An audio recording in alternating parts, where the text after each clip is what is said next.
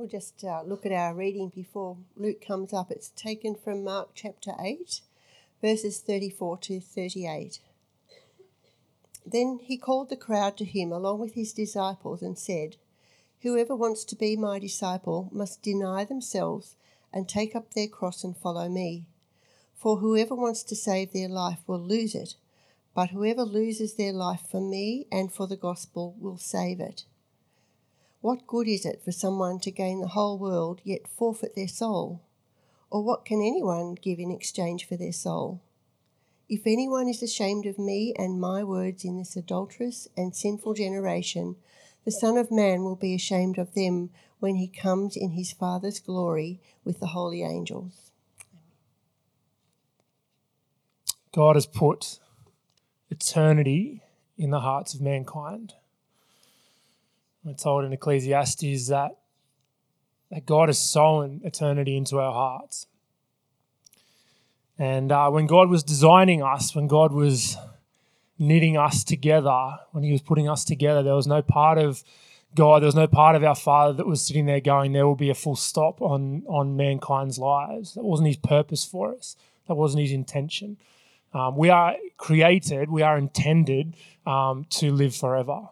We are intended to be eternal beings. And we are in this culture, we are in this time where we are so focused on time. We're so focused on the fact that we have a full stop. We're so focused on age. And the truth is that we are people who will live forever. We are people who are eternal. There is no full stop. There is no moment where we will finish. Our lives will continue to go on and on and on. And that is the most beautiful thing in the world, right? Yeah? Like, we should be really, really excited about that. We live in a culture that's dictated by time. If you were on any sort of social media this week, you would have seen the Face app that was going around everywhere. Has anyone seen that?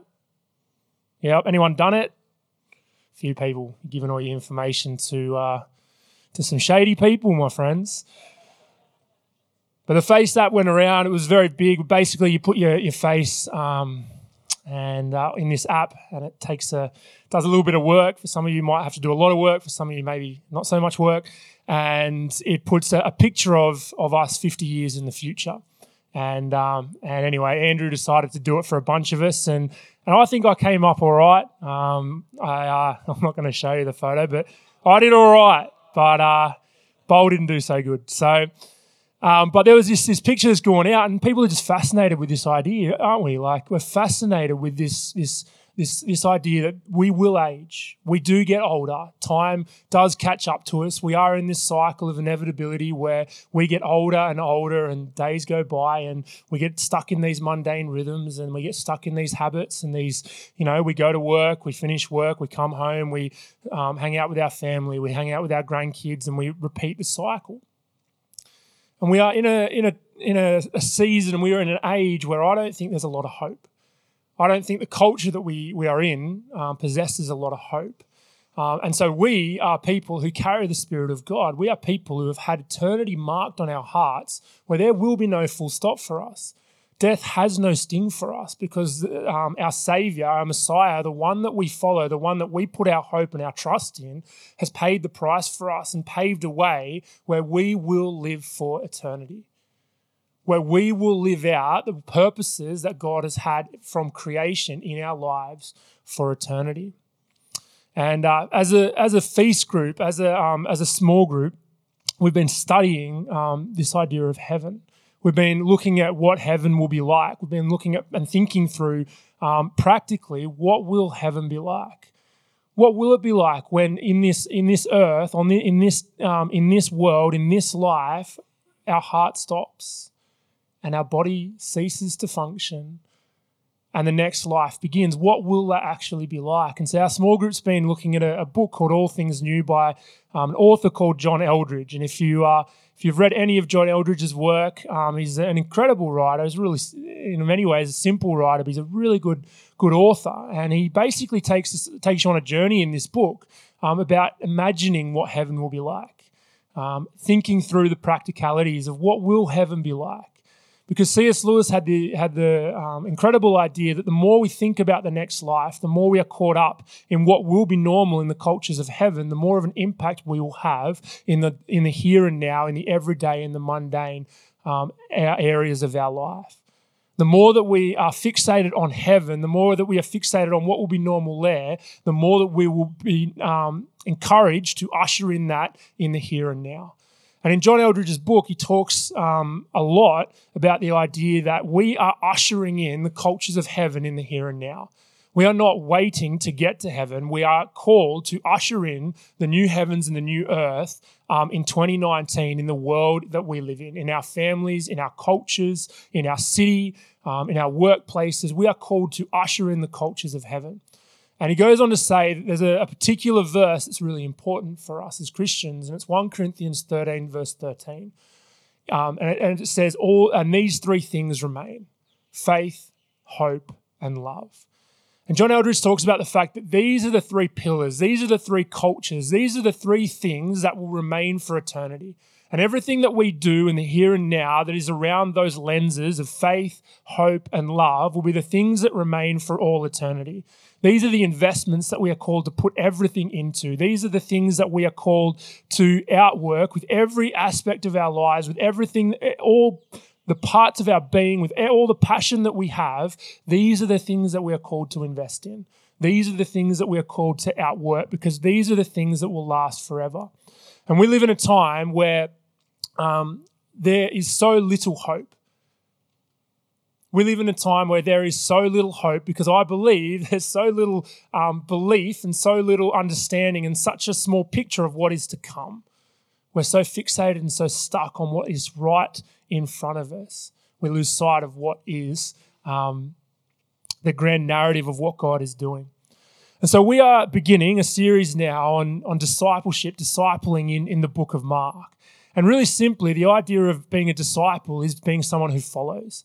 In the New Testament, we read about the disciples, and they were disciples because Jesus called them, and they followed. He called them to follow him, and they picked up whatever they left whatever they were doing, and they followed him. And one of the things I want to start this series with is this profound and really simple idea that we are called to follow God. We are called to follow him. And what we're called to then do in that is to outwork the cultures of heaven in the here and now. To take what is normal in heaven and then to outwork that in the here and now in all aspects of our lives. And as we follow, what will become normal in our lives will be something then that we outwork in the world in which we live. And so the faith that we carry, the hope that we carry, the love that we carry, that Jesus is imparting in our lives on a daily basis because of the relationship that he has with us and we have with him, will become normal cultures in the world that we live in all the areas of our lives that we are called into. The better that we are at following will be the better that we are at outworking these cultures and outworking heaven in the life in which we live. And so our job as followers of Jesus, our job as a family as we gather here, our job as a family, as a church, is to encourage each other to follow. Is to encourage each other to look upwards, to cast our gaze upon Jesus, to enjoy God in all of his fullness, in all of his beauty, in all of his character. Our job is to spur each other on in that. Our job is to encourage each other. Our job is to speak life over each other. Our job is to help each other to cast our gaze upon him in a world that sees such a temporary view of life. Our job is to encourage each other in the eternal, is to encourage each other in what will be normal in heaven and then outworking that in the here and now. Our job is to encourage each other to enjoy God, to be satisfied in him. And one of the things that God's been teaching me in this, and I think this is pivotal when we're talking about the idea of being a disciple, of following God, is this really simple idea that in this life, we either listen to the opinions and voices of man, or we listen to the voice of our Father. And if you look at some of the central themes throughout all of Scripture, that one is one of the key ones throughout the Old Testament and the New Testament that just keeps flowing over and over and over. Are we people who base our identity, who base who we are on the opinions of those around us, on the opinions of people, on the opinions of culture? Or do we live lives that are shaped by our Father's voice? Discipleship in the New Testament, discipleship for the disciples is this simple idea that they followed, that they listened. They listened to their rabbi. Jesus was a rabbi in the New Testament. I looked at this a few months ago. Jesus was a rabbi in the New Testament, and really simply what he did is he called 12 very ordinary men, 12 people who had dropped out of school, 12 people who were not the top of the top, and he called these men and he said, "Come and follow me and I will make you fishers of men." And all 12 of them came and they followed Jesus. And the idea was that a disciple would take on their rabbi's ways of life. They would take on their rabbi's mind. They would take on their rabbi's heart. The things that were normal for the rabbi would become normal for his disciples in all aspects of life. And as we follow in this life, that's what we are doing, right? We are taking on the heart of our Father. The things that are normal for Jesus, the more that we follow him, the more that we allow him to speak into our life, the more that we keep in step with the Spirit, the more that he changes us.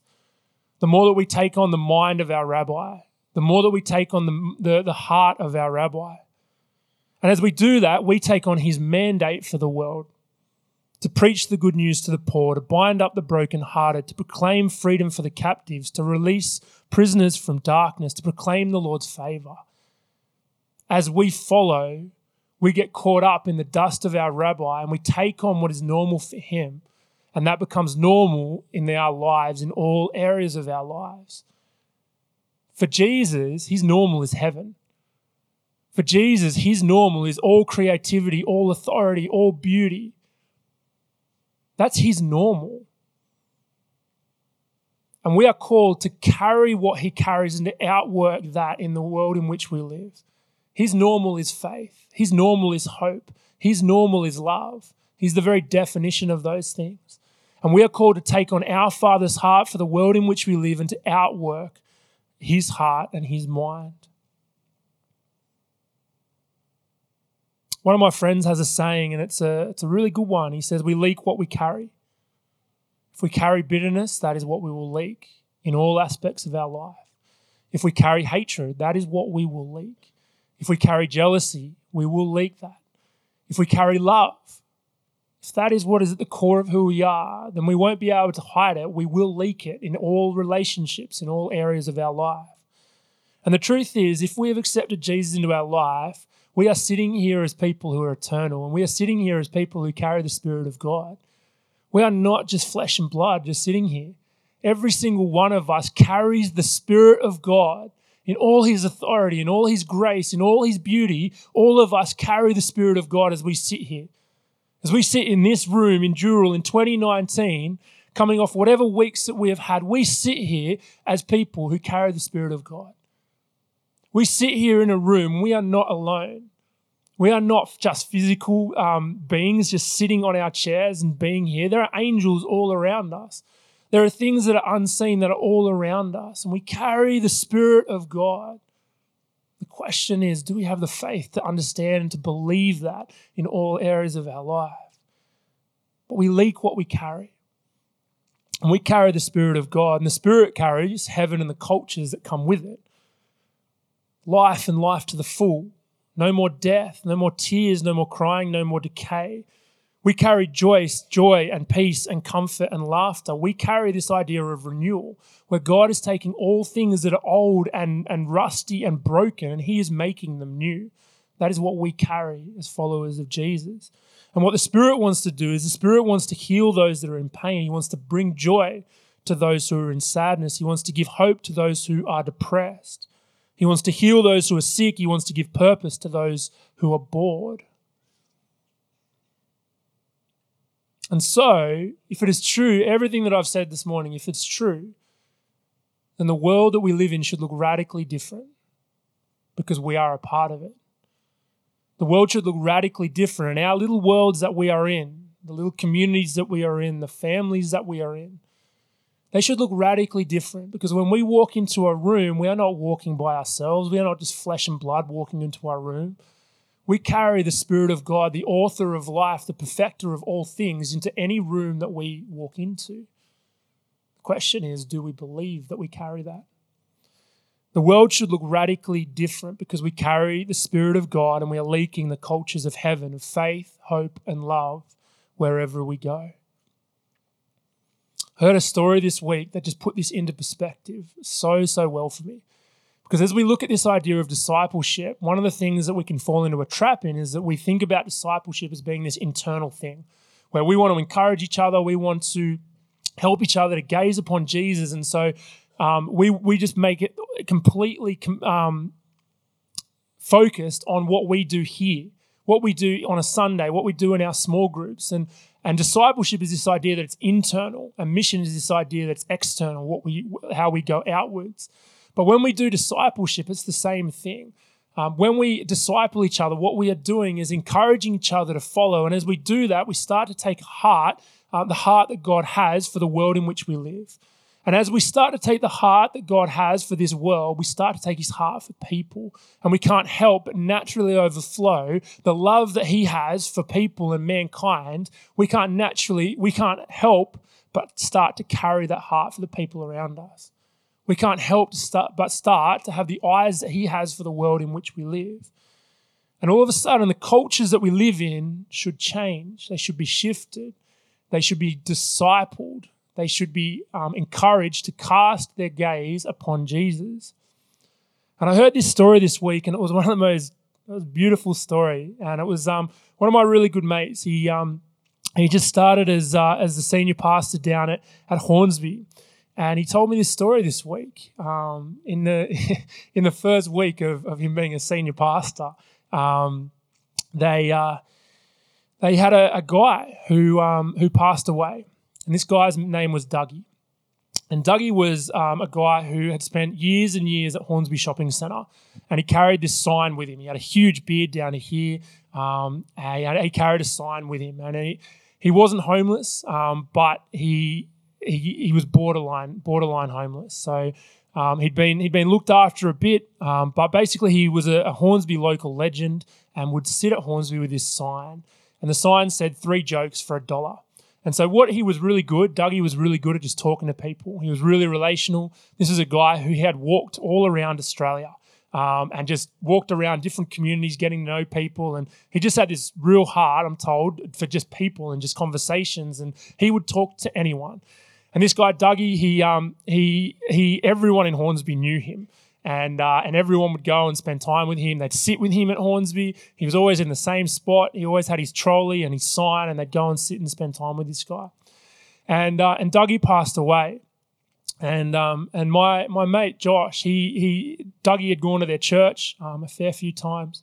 And so my mate Josh decided that what they'd do is they'd run this wake for Dougie, this opportunity for people in Hornsby to come and be able to share stories and celebrate the life of Dougie. And so what they did is in Hornsby Shopping Centre, if you know Hornsby Shopping Centre, outside near the fountain, they just had this memorial service. And basically, my mate Josh, he put this on and he's sitting there really nervous. He's saying he thinks no one will come to it. There might be, he's got a handful of people he's teed up from church to come and, be there. But he's like, I don't know if anyone's going to come. And as he gets there, he just starts to see people flood in from Hornsby. And he told me there's about 100, 150 people who come and gather to celebrate this guy. And he said some of them were Christians, so many of them weren't. And so what we did is we got there and we talked about Dougie, we preached the gospel. And he said, look, I teed up a bunch of my friends to get up and share about Dougie. But what I did is I just opened it up to everyone to be able to share. And I just said, look, if you want to share about Dougie's life, this is a great opportunity. And so he teed up all these people, 5 people to get up and share about Dougie. And in the end, none of those 5 were even able to get up because person after person got up to share about this guy's life. And one of the stories he told me was hilarious. He said there was a guy from JB Hi-Fi who he'd been working at JB Hi-Fi, and the guy said, look, he got up in front of this group, and he said, look, I'm a terrible employee. I've worked at JB Hi-Fi for a long time, and look, I'm not a good employee. And he told this story about how he'd been working at JB Hi-Fi and his manager had called him in for a disciplinary meeting. And this guy was sharing this story about how his manager said, look, do you want a support person? We can get another one of the staff to come in for this meeting.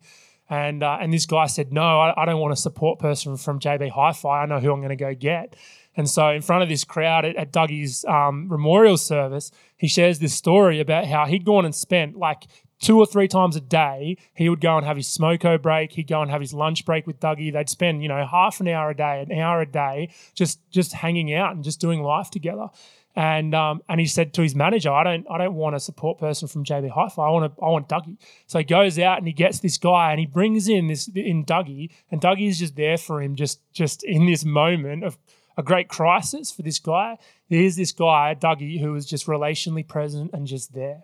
And my mate Josh said it was the most incredible moment that he's had, because he sat there in this celebration of this guy's life, and about 150 people were sitting there, and they all got the opportunity to cast their gaze upon Jesus because of the way this guy had lived.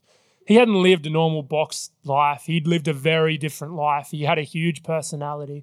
But in this moment, in this really raw moment, my friend Josh was able to help a group of 100, 150 people to cast their eyes upon Jesus. And what he did in that moment was disciple a community, a very diverse community, in the goodness of God, in what the cultures of heaven will be like.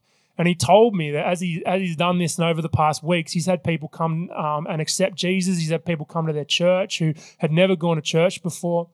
And just this incredible moment where a group of faith-filled people went out into their community and they discipled their community to follow and to be pointed towards Jesus through the life of quite an incredible and quite a diverse individual. And I thought that story was really beautiful, because what Josh did is he helped his community just to gaze upwards in a moment that you wouldn't expect a community to do so.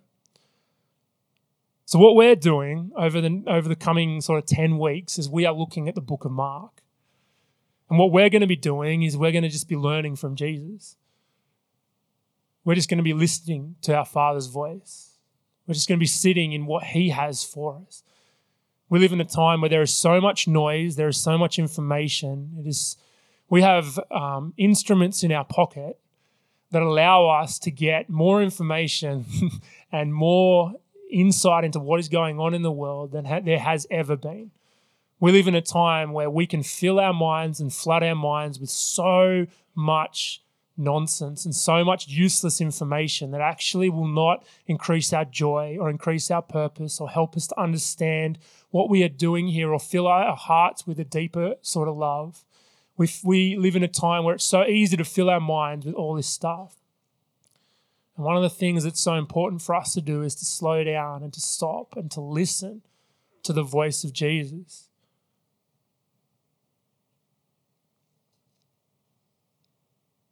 Jesus gives us a crystal clear perspective of who we are, of what our purpose is, and what brings us joy. And so what we're doing is we're going to look at Mark's gospel, and we're going to look at a bunch of passages and a bunch of stories that are focused on what it looks like to follow Jesus, to grow in who he is, and to have a vision for the world in which we live. Mark's gospel is, in many ways, the most simple of the 4 gospels. His point is really simple. If you look at the different gospels, there's things that the different writers bring in and some of them leave out. And one of the things to remember as these guys tell the stories of who Jesus is they're very, very deliberate in what they do say and what they don't say. There are things that Mark says in his gospel that Luke doesn't say. But for the most part, Mark's gospel is much more simple than Luke's and Matthew's. And they think Luke's and Matthew's gospel were written on the back of what Mark had written. John's gospel is just completely, he can do his own thing. He's on another journey. But Matthew and Luke, they focus very heavily on what Mark has written. And it's really important to understand as we look at this series that Mark had a crystal clear vision for what he was trying to communicate. He was trying to communicate that Jesus is the Messiah. He was the hope, that he was the promised deliverer. You see, he was living in a time where Jesus had died, he'd been killed on a cross, And the cross was the perfected means of execution for the Romans. It was an instrument of shame. It was an instrument of torture. What it was meant to do was prolong death, put criminals in front of everyone and say, don't live like this. Look at how they end up. It was an instrument of shame. And so what Mark's purpose is in everything that he is doing is to point people towards the fact that Jesus was the Messiah that was promised throughout all of the Old Testament. He is the hope. He is the promised deliverer. He didn't come to conquer Rome like so many of the Jews thought their Messiah was going to come. He came to paint a global vision of what it looked like to redeem the world. And so as we start this series off, I want to look at one passage that John Piper says is the most important passage about Christian discipleship or following Jesus in all of the New Testament. In Mark 8 we read, "Then he called to the crowd to come along with his disciples. And he said, if anyone would come after me, he must deny himself and take up his cross and follow me. For whoever wants to save his life will lose it, but whoever loses his life for me and the gospel will save it. What good is it for a man to gain the whole world and yet forfeit his very soul?" When I was about 18, this passage changed my life. For about 2 or 3 years, this was the key passage in my life, and I studied it, I thought about it, I reflected on it, and it absolutely changed the way I thought about this life. Growing up as a teenager, I had an inclination towards pride. I had an inclination towards arrogance. And this passage helped me to flip life on its head. It helped me to understand the priority of what humility is. It helped me to understand that the path that we take as followers of Jesus is radically different to the path that people who don't follow Jesus take. So the first line in this passage says this: "If anyone would come after me, he must deny himself and take up his cross and follow me." And so we're told in this first line, if anyone would come after me, if anyone would follow me. It's at the very core of what discipleship is. In Mark 2 verse 13, we read the call of Levi, who then turns out to be Matthew, who's given a new name. And in 2 verse 14, we read this: as he walked along, Jesus saw Levi sitting at the tax collector's booth. "Follow me," Jesus told him, and Levi got up and he followed him. So Levi was a tax collector, and we've all heard stories about what tax collectors were like in the New Testament. These were people who were not ushering in the kingdom of heaven. The idea of a tax collector is they worked for the Romans, and they were a middleman between the Romans and the Jews. What they would do is they would pay their taxes for where they were responsible, the area and the people they were responsible for. They would pay their taxes up front to the Romans. And then what they would do is spend the rest of their time, the rest of their year, going around and collecting the taxes from their people. And for them to make money, and they would make a lot of money, they would raise the taxes on their own people. So they were hated by the Jews. They were looked down upon by the Jews. And they formed little communities and little groups amongst themselves. So they were very wealthy, but they were very isolated. And so Jesus sees this man, Levi, and he walks up to him and he calls Levi. Someone who is isolated, someone who has who's turned against his own people, someone who is shamed in his community, someone who is described as a sinner. And Jesus walks up to him and he says, "Follow me." And we're told that Levi gets up really simply and follows him. In Luke, we're told that Jesus says that he needs to leave behind everything that he has gathered, everything that he has worked for. Leave it behind and come and follow me. But the beautiful thing, the most simple thing, and this is what Bonhoeffer talks about so much in his book, The Cost of Discipleship, the most beautiful thing about following Jesus is the simplicity of it. Jesus says to Levi, a man that was broken, a man that was sinful, he says, "Come and follow me," and Levi gets up and he follows him. He gets up and he follows Jesus. Sometimes we carry this idea with God and this idea with Jesus where we feel that we have to get ourselves right before we go and follow the Messiah, before we go and follow Jesus. We feel we have to get our house in order. We feel we have to get certain sins right. We feel we have to wash ourselves before we can follow the rabbi that is calling us, the God that is calling us. And the radical aspect of the gospel, the radical aspect of the good news, the radical thing that we are all doing here is that we are not people who are able to do this by ourselves. We are not people who are able to claim grace for ourselves. We are not people who are able to wash ourselves. Jesus is the one that did that for us. The thing that unites all of us is that when Jesus called us, we are people who got up and we followed.